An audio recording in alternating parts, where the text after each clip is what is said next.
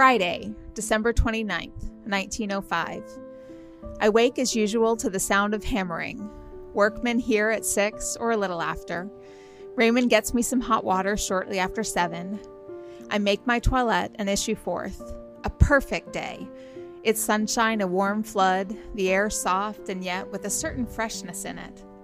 Margaret goes about with only a cotton blouse and a dress over midsummer garments. I can bear my lightest serge jacket, but sometimes I'd have been glad to take it off. The day is so perfect that soon after breakfast, Fielder is made to hitch up the team, and we 3 go off in the sunshine, avoiding the mangled wood where the turpentine men have wrought such havoc. Going down to the Lake Lindsay service, the Baptist Church has service every second Saturday and Sunday, and the school is closed now for the holidays. And we see the place where the barbecues are held. There's a pit being dug and half an ox roasted, and a general jollification indulged in, and at times enter politics or religion to the foray. We meet as we drive through the wood on one or the other of the multitudinous sand roads, country neighbors, typical crackers, brown men in shirt sleeves and slouch hats.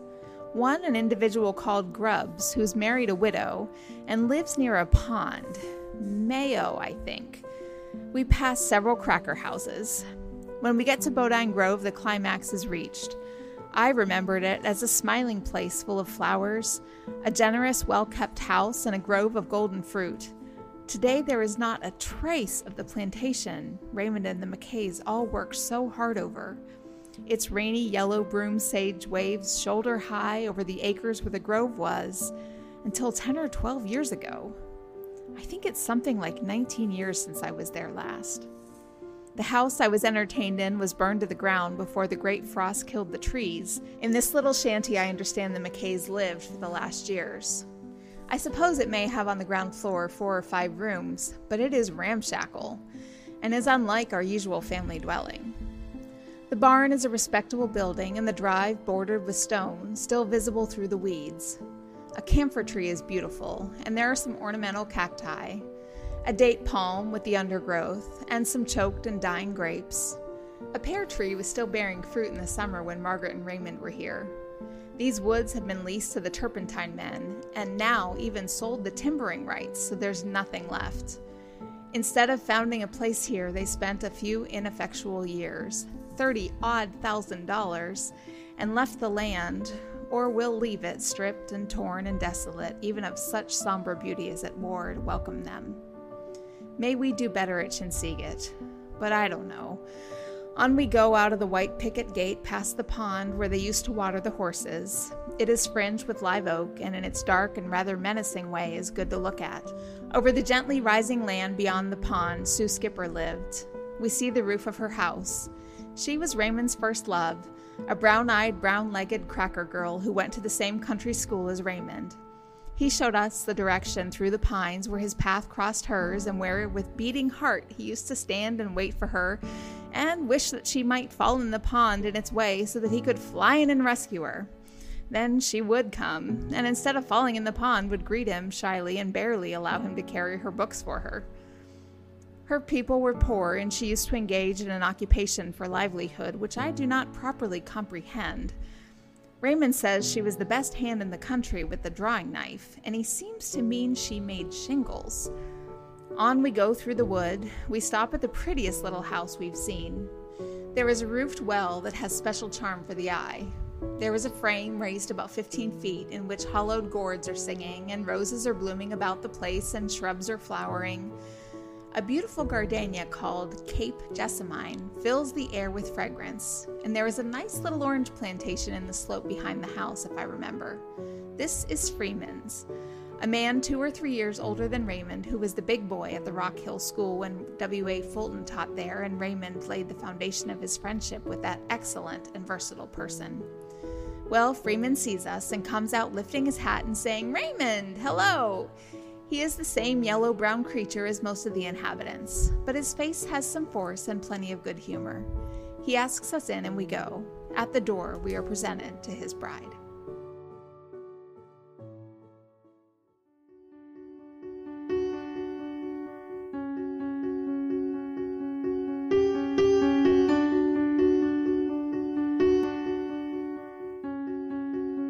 Welcome to the Elizabeth Robbins Diary podcast. I'm your host, Natalie Kaler.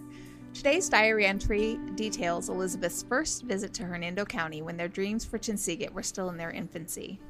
But it also reflects the hardships of pioneer life and reminds us that not every story ends successfully. You can sense her anxiousness, and she was right to feel it. The Great Depression came razor close to robbing them of the property. Jim Crow-era attitudes would erode their relationship with some locals, and Elizabeth's relationship with Raymond would become incredibly strained, almost to breaking over his wife Margaret's and Elizabeth's failure to understand one another. It is such a great reminder that dreams are risky business. Even when they are accomplished, they never end up looking exactly like we imagined. The same can be true of this podcast. Although I wouldn't remotely try to compare this project with pioneer life or family relations, it nevertheless was a dream and is now reality. We're at the end of season 1, and it definitely looks different than the initial concept, and I thought it would be fun to look back on it and discuss it with several other people who also had a stake in the dream. Our 3 guests today each have a different perspective. Barry is our graphic designer and the first subscriber to the podcast. He had no prior knowledge of Elizabeth or Chinsegut, so all the material was brand new to him.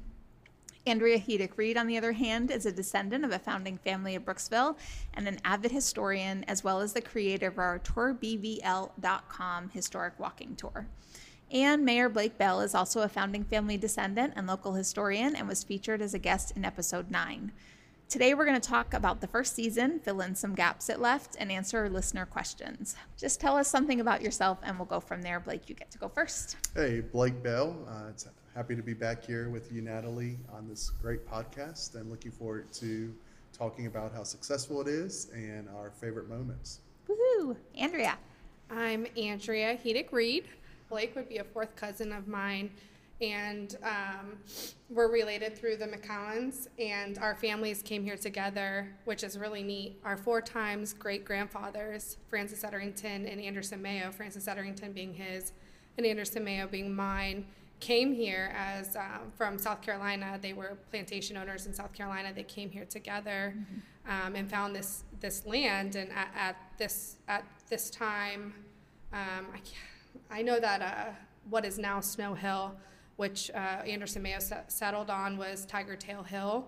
And I'm not sure I know Bird Pearson owned this land at that time, but they both found land and they found hills that were close to each other, and both decided that they wanted to be a part of the growth of Brooksville in this area and wanted to start over again in this area. So that's my connection to Blake and to Chinsegut. I just love that. We have a video that I recorded a couple years back with Andrea and Blake, and we'll put that in the show notes. But super fun to think about your great-great-great-great-grandpas being here, 170, 180 years ago, and here you guys are sitting in the same property today. That's so fun. And our last guest is Barry. Yeah, I'm Barry Meindl. I own DeBear.design. I'm a graphic designer here in Brooksville. And so it's been so eye-opening watching the podcast and seeing this whole thing come to life. I've learned so much about the history of the area, the people and places. Working with Natalie as the graphic designer, doing a lot with Brooksville Main Street, kind of hearing some of the stories and hearing some of the history piecemeal. To really hear it all in one podcast like this has been amazing. Love it. And excited to kind of hear what everybody's learned from it. And you do have a little family history connected to your father and his work that he used to do here. So talk to me about your dad. Correct. So my dad is a professor of geography at the University of South Florida. He's on the St. Petersburg campus. And he has actually been doing a number of field trips to Chinsegut Hill that predated us moving to Brooksville, and was actually probably half the reason we moved up here. That's amazing. Is he always just loved this particular place and said, I don't care if I have to commute for an hour every day. It's worth it to get to Brooksville and be closer to Chinsegut Hill. That's awesome. Yeah, and that's a part of the story we haven't really covered, but after Elizabeth gives the property officially over to Raymond, and then after he passes away, it goes into the hands of UF for a little bit, University of Florida, and then it ends up in the hands of University of South Florida for a long time. And there were professors like your dad that would bring their students up here, which is super fun. So we're going to kick off with an easy one. And the first question is actually going to Barry to give us the story behind the creation of the show cover graphic. Yes, so it was really, really funny how it came together. I was actually snooping around through the library of photos that Natalie had taken from New York and whatnot of all of the podcast entries and the writings from Elizabeth. And, I was kind of looking through it thinking, let's kind of see what we can find, if we can find any writings, any elements, any icons or whatever that we could take from it. And I stumbled across one, I believe it was from 1951 or 1952. The podcast or the diary cover had this perfect front page on it. It had the initials ER and it said diary underneath.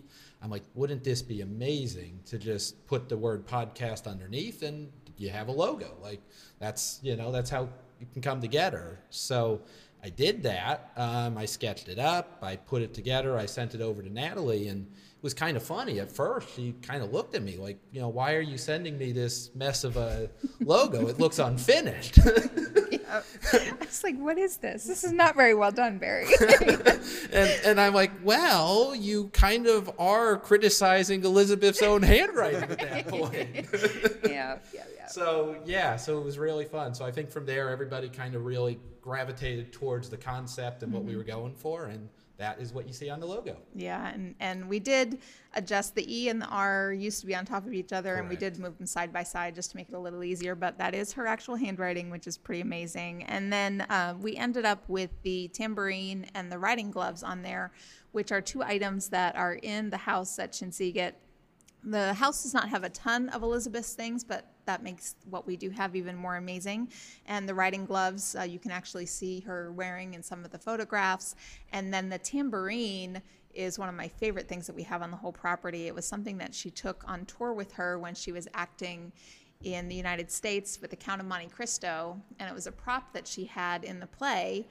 And she would write the city that she was in, the date that it was, and the hotel that she was staying at for every place that she was along the tour. And it's super fun because if you look at the top of the tambourine, it's kind of spread out and her handwriting is big. And then as she goes further and further down, the handwriting keeps getting tinier and tinier and tinier. And but it's a great recording. And one day when I was managing here and I didn't want to do any work, it took several days to have a magnifying glass and figured out every city, hotel, and date that was on there, which I'm really glad we did because that was like 6 years ago and it's really hard to read even now, but that's a treasure. And so that's how that ended up on the cover. And then I wanted to pull up these other ones to see if either of you or anybody else wanted to talk about any of the other covers that you thought were particularly interesting or connected to. I guess you could talk about yours, Blake, if you wanted to. Yeah, so I was on episode 9 with my Uncle Bruce Snow, and the cover photo of that is a picture of brothers Ernest and Mallory Snow, the last two Edderingtons to own the home. They obviously are Snows, but the last two of my family members to own the home. They sell the home to the Robins in the early 1900s. Ernest ends up staying on the property until about 1921, 22-ish, when he sells the rest of his property to Elizabeth and Raymond. But that picture is very special, obviously, to me and my family.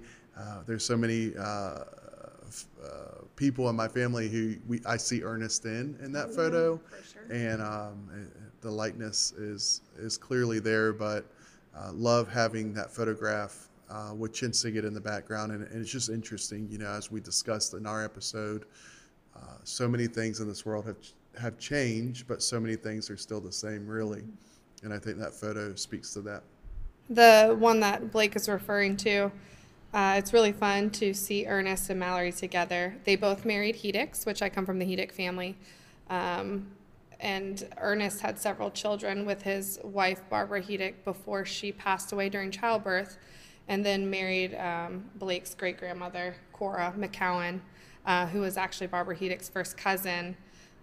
But Mallory settled, and if you talk to any of the families from around here that are from, me and Blake are very tied in the realm of the Snows, and Mallory settled on Mayo Hill, which is now known as Snow Hill, and their family house is still there.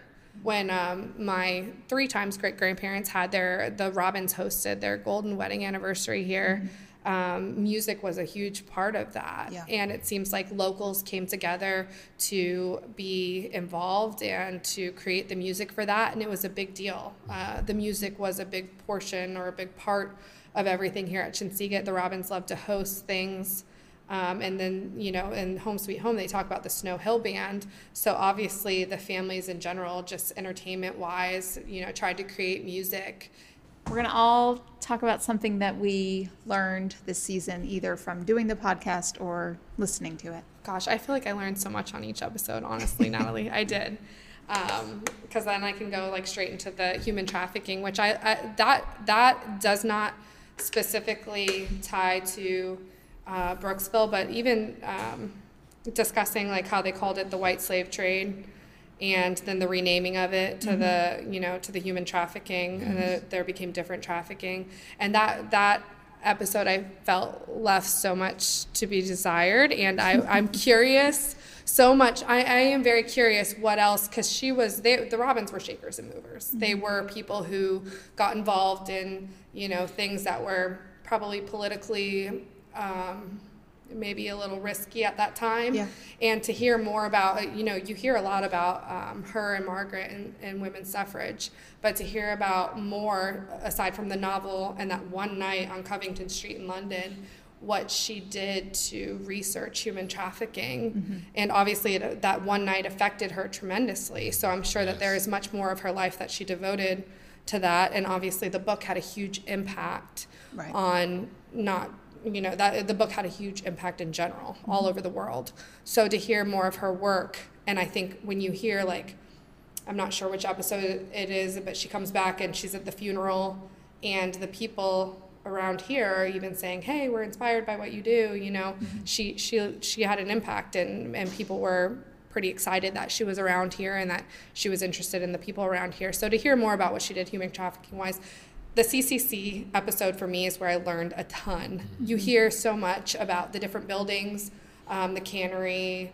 There was a building you told me not too long ago, and you're like, hey, that was CCC. And to learn that was a part of the New Deal, and that was a nationwide initiative, but learning so much about the impact that the CCC had on not only Brooksville, but Florida and the nation. That was a really good episode. I feel like I learned a lot about the impact that the CCC had on the young men of that day and what they needed at that time, and also what they did infrastructure-wise, and also just tells you a lot about that time. They came here and they hadn't had a good meal in forever, and they come here and they stuff their faces because they're hungry, and there's good meals here, and they get their first set of good boots, and they're pumped about it. And I remember my granddad, and me and Blake have kind of talked about our granddads, and that time where they were just so poor, and they were, fortunately they were farmers, and they had great food, and they were able to kind of get through, but just a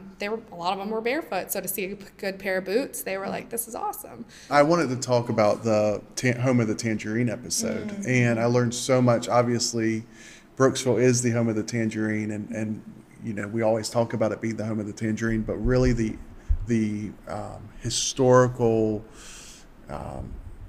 aspect of that episode was so interesting to hear Jim Kimbrough talk about really why Brooksville was the home of the tangerine. And how intentional all of that development very much was. so, very much, and why all roads lead to Brooksville, right? Yes. So that episode was so interesting to me. The CCC episode obviously was very interesting as well. The Snow Hill Band, loved hearing about that, but in the last episode, just hearing about the funeral. And I think I told you, Natalie, it takes me back to how so many things in this world have changed, but so many things are still the same. Yeah. We still go to family funerals at Lake Lindsay, and it has the exact same feeling that Elizabeth Robins wrote about over 100 years ago, attending a funeral at Lake Lindsay.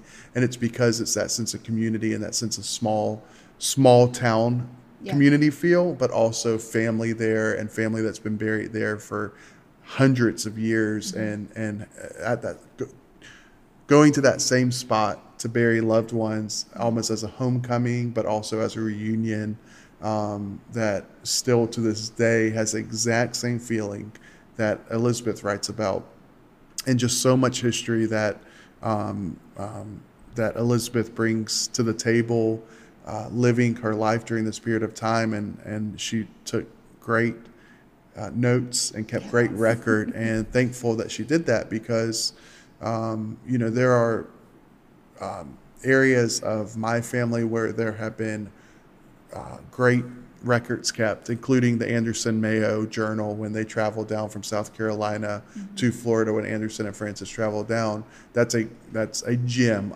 obviously, that we have. But then there are areas of like the Ernest Snow era where he didn't keep a journal every day. So kind of having an insight into his life and his wife's life and his children's life on the Hill through these diaries is incredible, and gives us better insight into what it was like living back then as well. Yeah. And it's such a happy surprise when you come across those It things is. in the It transcriptions. is. I think we still have about 7,000 pages to do, so there'll be a lot more surprises. Yeah, Barry, how about It you? was incredible. I mean, yeah, and this is where it was kind of fun, kind of being the outsider of the bunch and listening to all of this, almost hearing it for the first time, and just hearing some of the names that are familiar, and hearing some of these stories, which quite frankly feel like they could, like any one of these episodes kind of feels like it could be made into a movie or a TV show in a way, with how detailed it gets. So, and how kind of massive the things that Elizabeth Robbins was involved in was. And I think that was probably the biggest thing I took away from it, was how many kind of different eras that she touched and was a part of, and the major movements that she really had a very profound impact on. Things you hear about in textbooks, but you obviously don't hear her name. And to kind of hear her involvement in stuff like the women's suffrage movement, which was, I think, episode 2, was really, really good. I loved her way of bringing the suffrage movement to the wealthy class, of just putting it on a play and, putting it in front of them that way. So they were forced to hear about the issues. I had two things. First, I had to look up, because she kept talking in her diary about playing Patience. And so I had to figure out what that was. And turns out that's just their name for solitaire, a variation of solitaire. And so a lot of her diaries in the 20s and 30s, she's sitting around every night playing solitaire, which was awesome. And then I also learned after the Raymond episode that I needed to double check pronunciations on things, because Mom called me to tell me that I said Somerset Maugham, which I did, and you just say Mom. And she thought maybe that was just a Pennsylvania thing, but she looked it up and I said it wrong. So I'm always making sure now that I check the names, which is why I need to publicly apologize to Barry, because I messed up the name of his company every single episode, not realizing until my husband said, I think you're saying that wrong. He was How were you listening. saying it? I say DeBar Design, and What it's is not. it? It's DeBear. DeBear. Which everybody For does. Barry. Yes, it's the Oh. first syllable of my name. And the Bears, right? The bear. That's why I have a big Chicago. bear as a logo. Yeah. DeBar Design is how I've always I Yeah. DeBear Design. DeBear. Yeah. DeBear, DeBear, Okay, let's say DeBear. his last name too, because that one's The Bears. Mindel? And then, Is how I- that's yeah. pretty good. You said Okay. it exactly right. Most people want to add an extra syllable. Mindel. Yeah. I've gotten Mendel a lot, Mindel even, but it's Mindel. Nice. Okay. Well, there you go. So I want to talk for a minute and get your opinion. And I did not give you guys this question, so you're going to have to answer it on the fly. But I like on the fly. in recording episode 1, in the diary entry, she talks about the fact that she's editing her life. And I brought along a picture. So I'm showing you all an example of something that she cut part out of. There's a good inch high of a letter, and that is a letter from Raymond to Elizabeth. So she wasn't just editing her diaries where she would rip out entire pages. Sometimes she would cut out certain lines, but even when things came to her, she was editing them. And so that's a letter that's not even from her, that she cut that part out because she didn't want anybody reading it. And when I first was doing this podcast, doing the research, I was very annoyed by that. So was this piece of paper over what you were reading? Is this a copy you took? That's a photograph that I took of the letter, but the page itself there was just a big hole in the page. Okay. There's just a hole in the page. And so sometimes she would scribble things out, and if she scribbled it, I would work really hard to try to read it. And she must have figured out I was doing that. So then she just started cutting things out completely. But anyway, I was irritated about it. And then I'm doing this deep house cleaning, and I got into this closet and ran across my diaries from childhood and my college years. And I opened up this one from college, and I read 3 lines, and I threw the whole thing in the garbage. Why would you do that? So then I realized I can't be mad at Elizabeth, because I was looking and I'm like, there's so much about other people in here. These are their secrets. And also, I don't really want to talk about any of this anymore. And I literally threw an entire journal out, which afterwards, it hit me like 2 days later. You've been mean to Elizabeth this whole time, and you literally just threw out a whole book.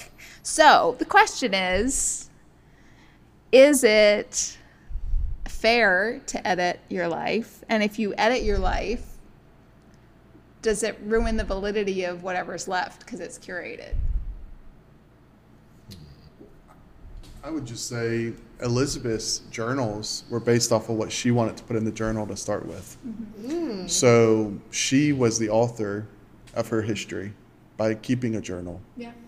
And as the author, she decided what she wanted included and what she didn't want included. So because she decided to leave part out of a letter, I mean, that was her choice by keeping a history of her life, right? Most people don't keep such a detailed history of their life. Right. She did a good job of keeping detailed history, but that can sometimes, I think, make people feel uncomfortable writing down every single thought that they have, every single thing that they've done, mistakes that they've made. Mm-hmm. And I'm sure it's a process. I'm not a journal keeper or diary keeper. I wish I did a better job at that. But it also gives us the thought, maybe when we're teaching young kids to keep a journal, make sure that this is something that you want to think about 30, 40, 50 years from now.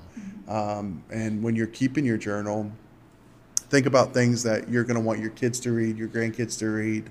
And so when they look back on it 50 years, 60 years later, they don't throw it in the, garbage pail. All right, Andrea, what do you have to say? You're thinking. Well, no, I mean, initially my thought is, when I was younger, I definitely kept a diary, and through college, I had a prayer journal. So that's essentially my diary. Mm-hmm. And my little Cookie Monster with a lock on it, to me, I would never throw that out because, my little thoughts in there were just precious. But, thinking to where she was and, the time where I was in college, there were definitely a lot of things that I was going through that maybe I wouldn't want exposed or I wouldn't want out there. And I would essentially want to be the author of how I perceived my life to be or wanted, others to see it. So, I mean, I guess I understand that. It's unfortunate because I think that the Robins were cool people and they wrote very, very generously and very kindly about my family and Blake's family. And so I love to see everything she's written. So to see that she's taken little pieces out, I'm like, what's that in there? I want to see that. I know, you so badly want to know. Yeah, right? But I guess, I definitely agree with Blake. I understand that. And they were very much documenters of their life and the people around them, and they did a great job at that. So that's their right to do that. And as much as I would like to know, I get it, and I'd probably do the same thing. Yeah, I mean, I completely agree with you guys. I mean, I think we all kind of are the authors of our own histories in a way. I mean, even look at what we do on social media, you know, so that's much kind of a new diary. It form. is, That's true. That's true. So, kind of putting only your best life out there has become more, and I think more a thing as time has gone on even than obviously what Elizabeth Robins has shown. So it would kind of be funny or interesting to me to see what an Elizabeth Robbins Facebook account would look like from back then. But yeah, I mean, I think it's just part of naturally how we like to retell our own events and our own history. And, you know, it's why probably any one of our stories that we would tell people probably get better each time we say it. So, yeah. To Barry's point about social media, I mean, we all have friends on social media, you know, social media friends. Yes. Who put a lot of negative stuff out there or talk about their life probably more than they should, or the writings that they tell about themselves are always from a pessimistic point of view. And everyone always looks at those and says, why would you put all of that on social media? Why would you talk about the negative things in your life so much? Yeah. Right? So she talks a lot about positive things, but she also talks about obviously some, you know, trials and tribulations that she has. She talks some smack about some people. Yeah. We probably won't ever show those, but she Right. But, you know, it still happens today where, you know, we try to put our best foot forward on our social media diaries that we keep. So. And I think when my husband and I were preaching, we really tried to be very transparent and like not always tell the good stories, but show where we'd struggled. But even choosing the struggles, you're still making a decision of the kinds of things that you want to make public, of this is something that I really dealt with, or, you know, if it's related to your family, maybe waiting until the person that wounded you isn't around. I know sometimes people wait until their parents pass before they talk about certain things. And so there's being respectful of your own story, but then also being respectful of the people around you and the fact that you don't want to tell their story in a way that they don't want it to be told. So it's a balance. And the Robbins seemed really respectful in that manner, the way they wrote about people. I think so. So our listener question number 1 is actually written to Elizabeth. And this is from Nina. She says, Elizabeth, please tell us about your experiences with suffragettes versus the police and politicians in England. Suffragettes fought awfully hard and were beat quite often for the right to vote. And then the writer actually references an article that's on the JSU EDU Robbins web that Dr. Gates made. So love to see that people are following up and looking on that. And I just wanted to quickly explain the difference for listeners between a suffragist and a suffragette. A suffragist was someone that was fighting for the women to be able to vote, normally through the normal political ways of petitions or talking to people or doing rallies.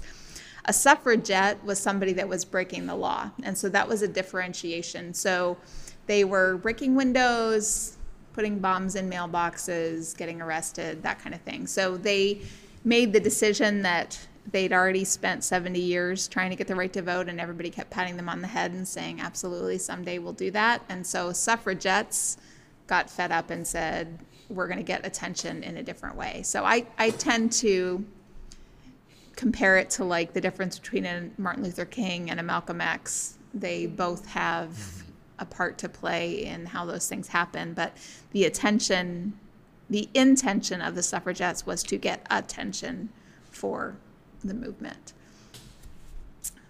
Did you want to say something? No, that was just Okay. that was an interesting and very good, like for the audience, I think a very good way to compare the two. And actually, when you had told me that question ahead of time, I was Yeah. like, what's a suffragette? Right. So it's interesting to hear that. That was good. Well, I'll just say, I think in changing policy and changing laws and advocating your government, always following the law and always abiding by the law, even if you don't agree with the law, and not breaking law and not trying to hurt other people in change. Because who's remembered more kindly, Martin Luther King or Malcolm X? I mean, I want to be more of a Martin Luther King in my life, change through peace, right? Yes. And trying to gain attention through harming others or harming property is just puts a very negative light on whatever type of change you're trying to make. No, and that's a personality thing too, I Yeah, think it too. is. What were you going to It say, is. Barry? Yeah, no, it really is. I completely agree with Blake on that. Like, just the the idea that some of these things, most of them are very much almost like a game in some ways, and there's a way to play the game and get the results you're looking for, and cheating, going about it the wrong way almost never works out in the long run. Yeah. So yeah, completely So agree. Elizabeth never got arrested. She was an American living in England, and that was part of the motivation, is she didn't want to get deported. But she might disagree with you two a little bit. So I'm going to read. She might. Squeaky wheel gets the grease. This is out of her book Way Stations, which is just combining of speeches that she made, articles that were run about suffrage. And so this was from December 11th, 1906. It was a speech at the Savoy Hotel. Mrs. Fawcett, ladies and gentlemen, I'm called upon to propose a toast that needs little commending here. I think we all realize that the publicly expressed sympathy of a representative gathering such as this is a fact of no small significance. But an even more wonderful thing is true. There is now a large company outside these walls who say when the question of women's suffrage is broached, I am in favor of it. So this is just going back, getting out of the reading for a minute. This is 1906. Women in England would get the right to vote 12 years later. Back to the reading. We have it on the authority of the late Prime Minister that 420 members of Parliament stand committed to this cause. We are told that the gracious sounding phrase, I am in favor, is on the lips even of the cabinet ministers. There is something almost monotonous about the unanimity in which the eminent are in favor of this measure. We do hear that legislators still portray a disposition to be dumb in public before the question, yet even they, the great majority of them, if speak they must, feel constrained to proclaim their favor. The strange thing is that so much favor should be so ineffectual. And then she goes on to say, if you're all in favor, how come every time the bill comes up, you're all voting no? Why are we 70 years into this and you've still voted no?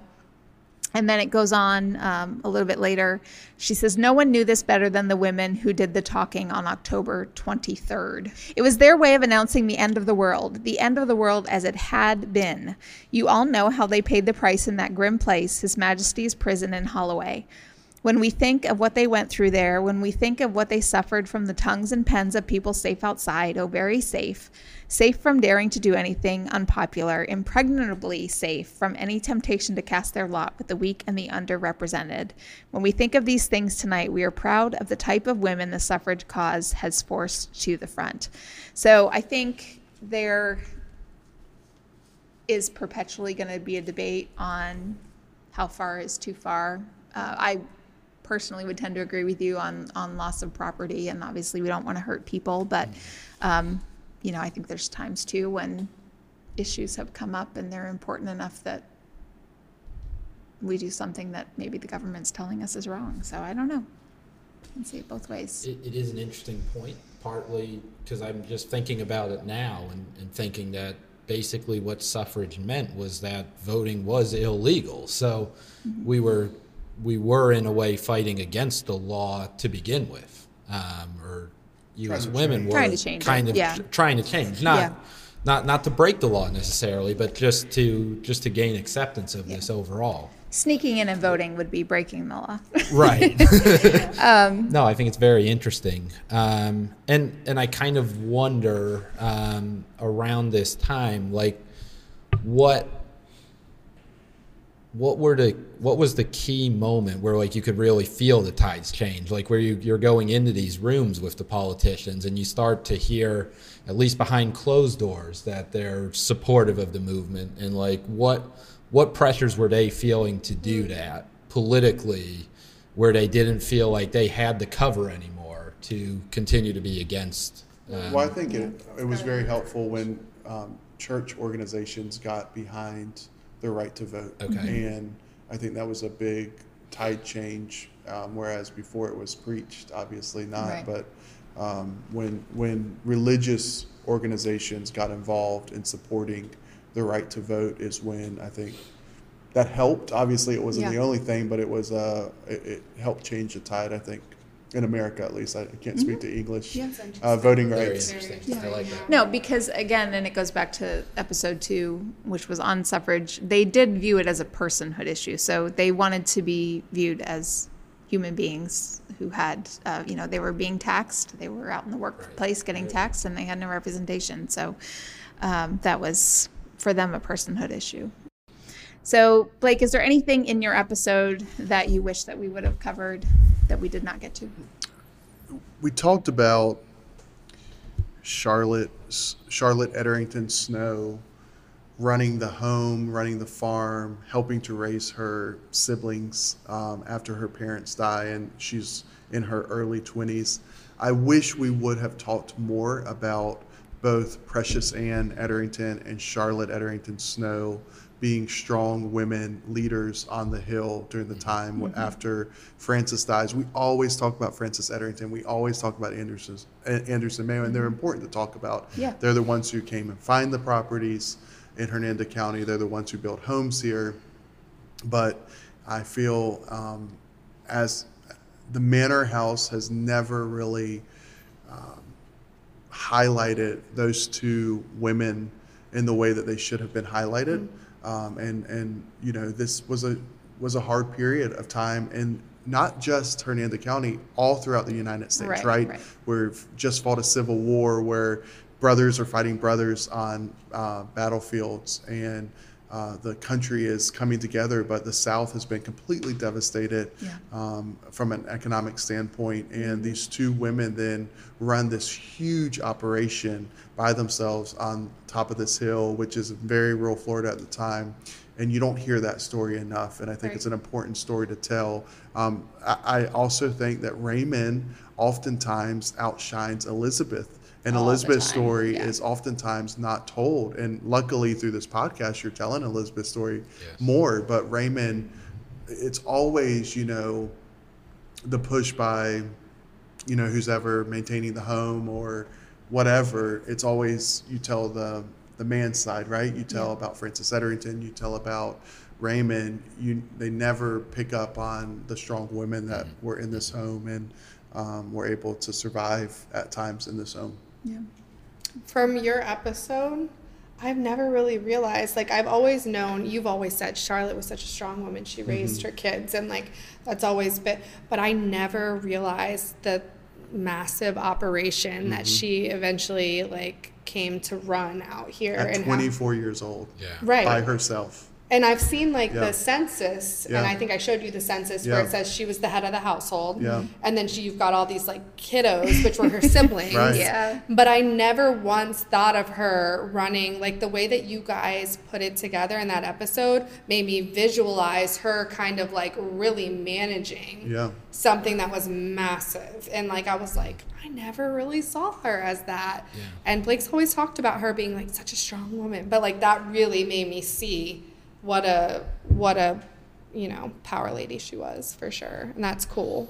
Yeah, definitely. I love all the things kind of that happen in between, right? It's what's a day on the ranch like, a day at Chensiget Hill like. And that's why some of these diary entries, when they get into almost the seemingly mundane things, I think that's really, really fun. And those are the things I always kind of feel like I want to hear more of that, you know. But yeah, and that led me to, in this most recent episode with Blake and Bruce talking about the hurricane.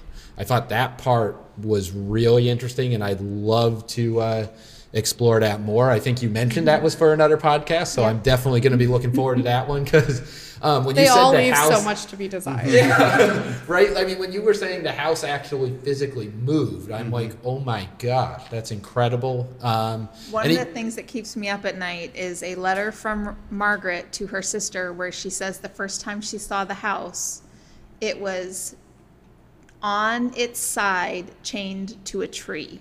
Oh my god. And I can't obviously it couldn't How have do you been even completely on picture its that? side, but it had to have been up enough that it looked And they sideways. did whatever they could to keep it. to reestablish the foundation. Right. Wow. Yeah, so they literally lifted the whole thing up to redo the foundation, but she said it was on its side. So Wow. I don't know. That's interesting. Whatever that means. Unbelievable, Yeah, I think too that I always think, as somebody who has 4 kids, about being pregnant on the trail from South Carolina to here. And I'm just telling you right now, as mobile as I was, I would not have been sleeping under a wagon. I would have told Francis, come back in 6 months when the house is built and I'm not pregnant, and I will come. Not interested in doing that Not without air doing it. conditioning. Yes. No. I just want to say, I want to close by thanking you by taking this on. Thanks Brooksville Main Street for this project. I think it fits into the historical approach you're taking to the city, and what a legacy that you're building here. And I hope to see many more podcasts like this. Just real quick, you like Elizabeth touches many different places in her time, and it's the Gilded Era. Is that what it says? Gilded Age. And the Gilded Age. And when I sent this podcast to my friend in California, who's definitely a big pro women type, I sent it to her, and there's just so many different areas that Elizabeth touches on. But at the end of the day, like reading her diary entries, you realize she's just such a human, and she's a good human. And she just loves people. And that has been the biggest thing I've taken from the first season. I can't wait for more seasons. But coming from all of there, it's like Blake said, it's fun to hear about the family history and the way she sees our families. But it's also just fun to hear about somebody who loved Brooksville and loved to be here, loved Chinsegut, loved her brother Raymond. And she loved the space, but she was just such an impactful person in general. And I love every bit of what she touches and is involved in. Yeah, I completely agree. And that's the whole thing about it. And that's why, no matter whether you have a direct connection or not, I think it's so much fun. We've completed season 1 and I'm super pleased with it, but there is so much more to talk about. It feels as though we know a lot more about the topics we covered, but we still don't know much at all about Elizabeth. Before we started recording, I'd mapped out 8 seasons on a spreadsheet. But the further we got into the season, the more I felt the need to totally reframe season 2. Instead of covering topics, I want to dig down into people in Elizabeth's life, like how Oscar Wilde established her European acting career, how Elizabeth helped Henry James convert his novels into plays, how her cousin Eleanor Calhoun became a princess, and why her friend Octavia Wilberforce told Elizabeth that her grandfather had freed every slave except her. But those are stories for another podcast.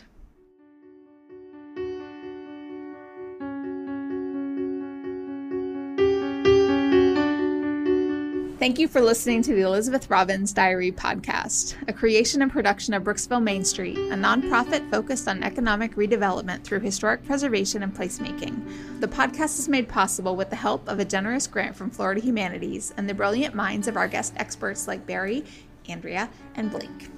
Would you please consider following and rating the podcast? By following us, you'll be sure not to miss an episode, and rating is a super helpful way to help us spread the word and support all the hard work of the following people. Life Thomason of Odd Life Studios, who's patiently sat in this room with us this whole time and edits, mixes, and masters it. In Life, thank you for making everything sound and look better than it really is. Tom and Patria Dye, I'm going to let you do this one. What do we want to thank Tom and Patria for? For being a wonderful space in historic downtown Brooksville where people can go and record podcasts. And not only that, they can record their voice if they are musically inclined. They can, on Thursdays, go and create music with all the fun musicians and artists and wonderful people that go there and just do that music thing, but the podcasts too. They're all about people and what the people's needs are in historic downtown Brooksville. Blake, I'm going to have you do the Docents of Chinsegut Hills Historic Site, and Andrea Reed. Well, these are folks who don't get paid to do what they love, which is being lovers of history. And that comes through in the research that they help provide and the guidance that they've given through this podcast. And through love, they've given treasure of history, and that is to be thanked. So I'm going to do the next one, which is New York University's Fales Library and the Special Collections, which is where all of Elizabeth's diary and letters are housed. And they don't own the management of those. That's owned by Independent Age, which is a registered charity. And you can find more about them at independentage.org. I'm not going to make Barry thank himself. So Andrea, you can do that. What are we thanking Barry for? We are thanking Barry for anything and everything that is visually pleasing.